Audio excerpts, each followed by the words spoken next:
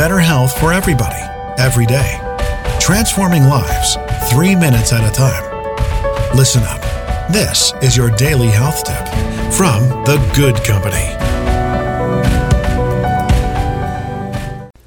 Welcome back. It's today's health tip, and this is Melissa. This week we've been talking about little ways to show yourself some love, and today I'm going to recommend that you take some supplements. We can all benefit from some. Right now, everybody in the Northern Hemisphere definitely is in need of vitamin D3 as we head towards this equinox, the shortest day of the year, meaning we will see the least amount of sunlight on December 21st. So a good vitamin D supplement, we like a D3 that includes K2. I will leave a link in the show notes to our idea list over on Amazon. You can check out some of the products that we're currently in love with. And another quick little ditty, if you're not taking your supplements, they're not doing you any good, right? So you've purchased them and they're sitting in your medicine cabinet or on your nightstand.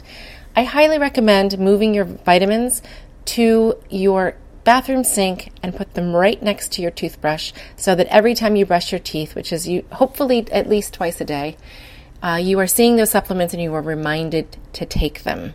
So vitamin D3 this time of year, guys, is a great idea as most of us become deficient over the winter.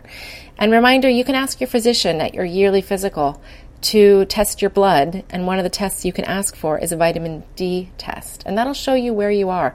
The Vitamin D Council, they have a website called vitamindcouncil.org, and they'll tell you, based on the results that you get, how much vitamin D supplementation is necessary to bring your levels up.